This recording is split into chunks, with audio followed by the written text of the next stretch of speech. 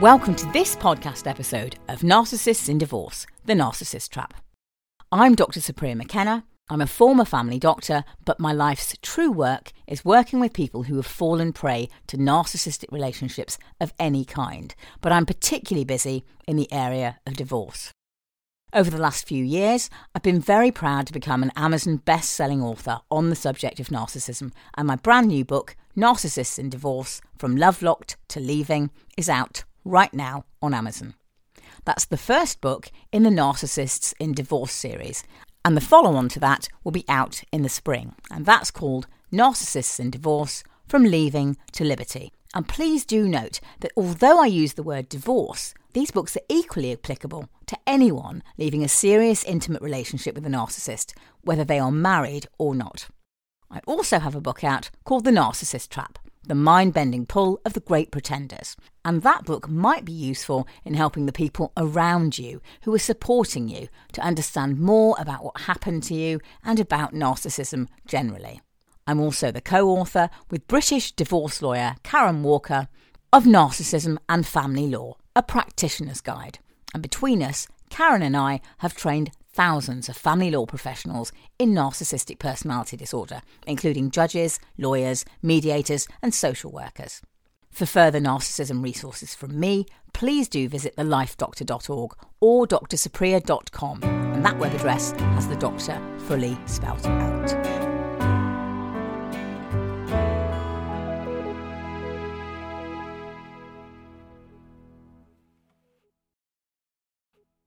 So, Supriya, we've talked previously about narcissistic individuals being hardwired and behaving in a very particular way. Mm-hmm. But how is it that people come to be narcissistic in the first place? Is there any pattern, or how does it come about? Yeah, well, the current thinking is that narcissists are largely made rather than being born. So people tend to think that at the moment that narcissism develops in relation to how one is brought up and their environment and the way that they were brought up, rather than it being genetic. Although some studies have shown, and I'm talking about studies where you take identical twins and they've been separated at birth.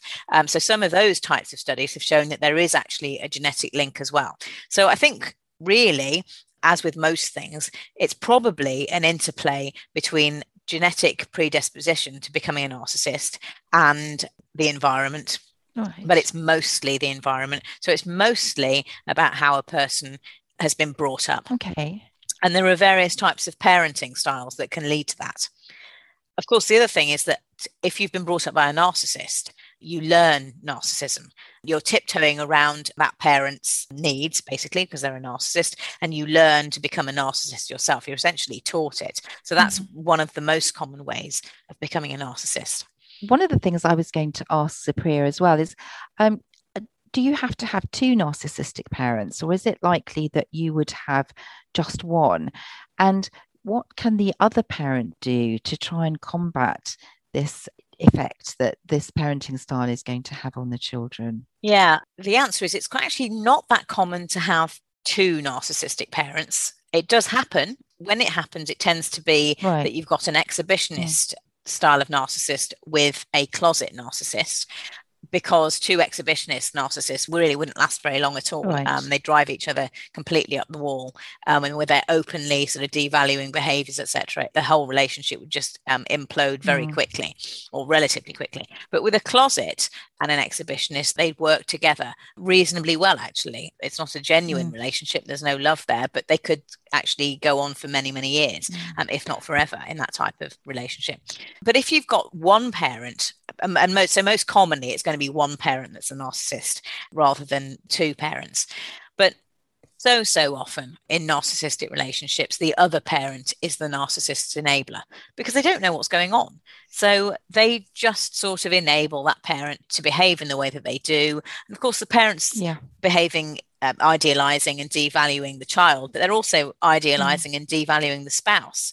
So that spouse has no idea what's going on. They're in a cycle of being love bombed and then devalued. They don't know that whether they're coming or going. The narcissist is blowing hot and cold, and they tend to sort of put the narcissist on a pedestal themselves. And therefore, if the narcissist is behaving in certain ways towards the child, they kind of they kind of go along with that. So commonly, the spouse of the narcissist is actually an enabler of the abuse on the child. And so that's completely unhelpful. And so much resentment out there for the children of narcissists towards their non-narcissistic parents. So much because they let it happen, because they didn't step in. So they have to be aware, because there's nothing they can do about it if they're not aware of what's going on.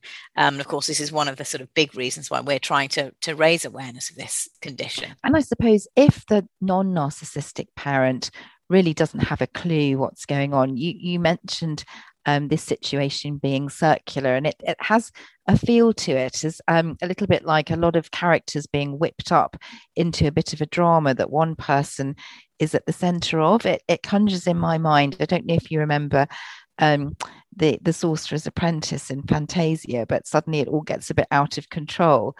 It sort of feels like that kind of environment, and that if the non-narcissistic parent doesn't really understand what's going on, and therefore is caught up in that chaos and not really in any way able to protect the child, but almost unwittingly enabling the narcissistic parent, that's quite a difficult position to be in.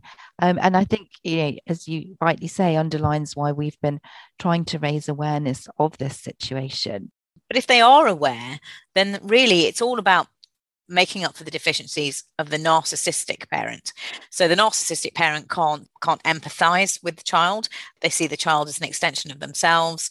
So the child has to do what they want, be who they want them to be, have what they want them to have.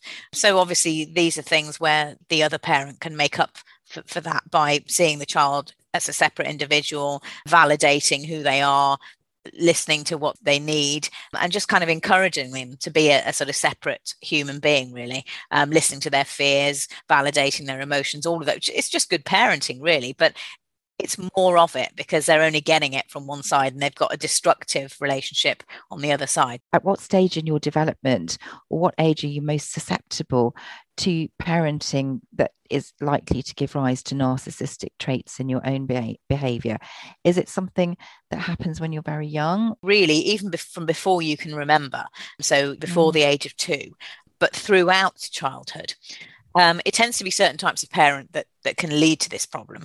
And I'm not talking here about the narcissistic parent, but parents who, and everybody knows a parent like this, parents who only give their children conditional love. So if you're the sort of parent that makes your child, they have to be the best at everything. So they have to be the best at sport, they have to be in the swim squad, they have to be in the national team for whatever they're playing, whatever sport they're playing. They have to be a grade 8 violinist at the age of 8. They have to be Mary in the nativity when they're 3, and they have to be, have to continue in this vein. They have to be the lead role in every school play, etc., etc.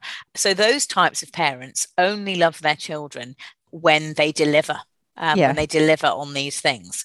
And the child obviously feels like they're under enormous pressure to deliver, and they don't really know what's going on. But subconsciously what's happening is that they are just sort of jumping through hoops and becoming overachievers in order to secure their parents' love, and which I said is completely conditional on that.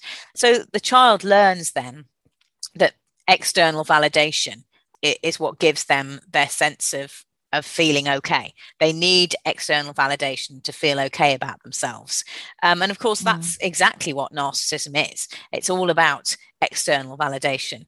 Narcissistic supply from other people to keep that false persona going, to stop them from having to feel the kind of shame and inadequacy that they really feel.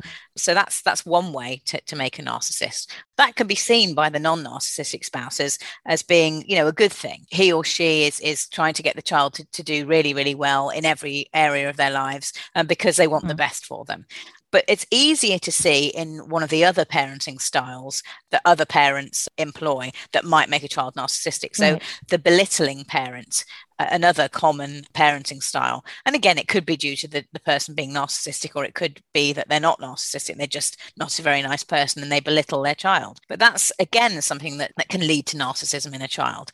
So constantly being criticized, constantly being put down, the child comes to believe, they internalize this message of I'm no good, and then they sort of want to overcompensate for it. So, if their father or their mother constantly tells them they're useless and they're no good, they take that message on board, but they want to, in their heart of hearts, they want to feel special, and they feel they have to prove themselves. So they quite often look for money or status or power as they grow older. So they might work very hard to achieve those things in order to prove to themselves and to the world that they are in fact special. And again, that can foster narcissism, because again, it's external validation. It's all about external validation, and it's hiding from those feelings of inadequacy again.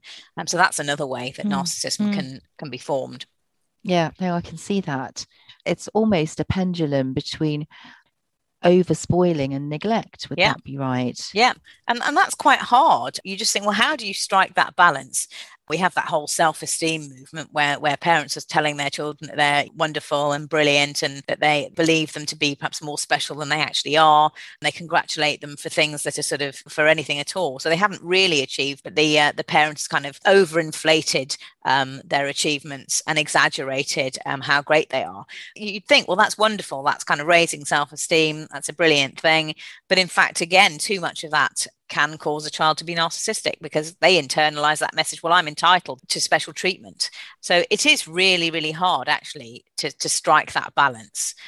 1 in 20 people would qualify for a diagnosis of narcissistic personality disorder. So 95% of people are doing it right. Just to kind of put that back into context, 95% are not narcissists. Of course, if you've been in a narcissistic relationship, you're that kind of person that attracts narcissists. So therefore, you'll probably turn around and look around yourself, having noticed that your husband or wife is a narcissist. You'll turn around and you look around and you'll see that, oh my gosh, my dad was a narcissist, or my sister is a narcissist, or my best friend's a narcissist. How could I not have seen this? And there are narcissists all around you, because you've sort of they're your normal. So you've kind of attracted these people to you, or you've come from that background where there are lots of narcissists. If your background, if your family of origin had one narcissist in it, it's more than likely there'll be more than one narcissist. You might just think the world is made up of loads and loads of narcissists. Well, 95% of all people are not narcissists, and that is important to know. I think that's good to know. And yet, I think we've made it clear that these people are in the minority. It's just that because of their difficulties in relationships in the area of family law, they're a much higher percentage, because we're dealing with the people whose relationships go wrong. Also, one narcissist has all those people, many people in different orbits around them. And so one narcissist actually inflicts a disproportionate amount of damage in relation to, yes, they're only 5% of the population, but actually they're affecting many more. So everyone will either know someone who's been affected by a narcissist, whether they understand that was what was going on or not, or have been directly affected by a narcissist. I would say it's extremely rare to not have been affected in some way, even if it's indirectly. Yeah, no, I can see that. And that's back to the point about the fact that the narcissist needs supply from so many different areas, so many different people, that they've got to maintain all these orbiting moons around them to use at different times. Yes, that's exactly right. People talk about the need for narcissistic supply as being like a bucket with a hole in it. So you just have to keep filling it up, and no one person will ever be able to fill that bucket up enough and keep it full. It's just going to be constantly draining. And of course, also with time, some researchers have postulated that narcissists are actually addicts. They're actually addicted to narcissistic supply. And so just like with any other addiction, over time, you need more and more and more of the substance to get the same hit. And just like that, a narcissist requires more and more narcissistic supply to get that hit that they need to feel okay. Yeah. So it seems to be that some narcissists over time just get worse and worse and worse. They need more and more people, and they devalue more and more people to bring, or they need attention, more adoration, more drama or conflict. Those are the key ways that they get narcissistic supply. They need more and more people orbiting them to get that narcissistic supply. So it does seem to get worse and worse with age for many narcissists. That doesn't bode well, does it? No, but the thing is, most people don't even know that they're in an orbit. They're orbiting the narcissist, and there are many other people also in that orbit, but they don't even know that they're there. And I suppose taking it a generation further, in a family situation, you may find that there are narcissistic grandparents who then have a big influence on their grandchildren. Overexposure to other family members like grandparents, perhaps for childcare or otherwise, will simply pass that difficulty down a generation. Would that be right? Oh, absolutely.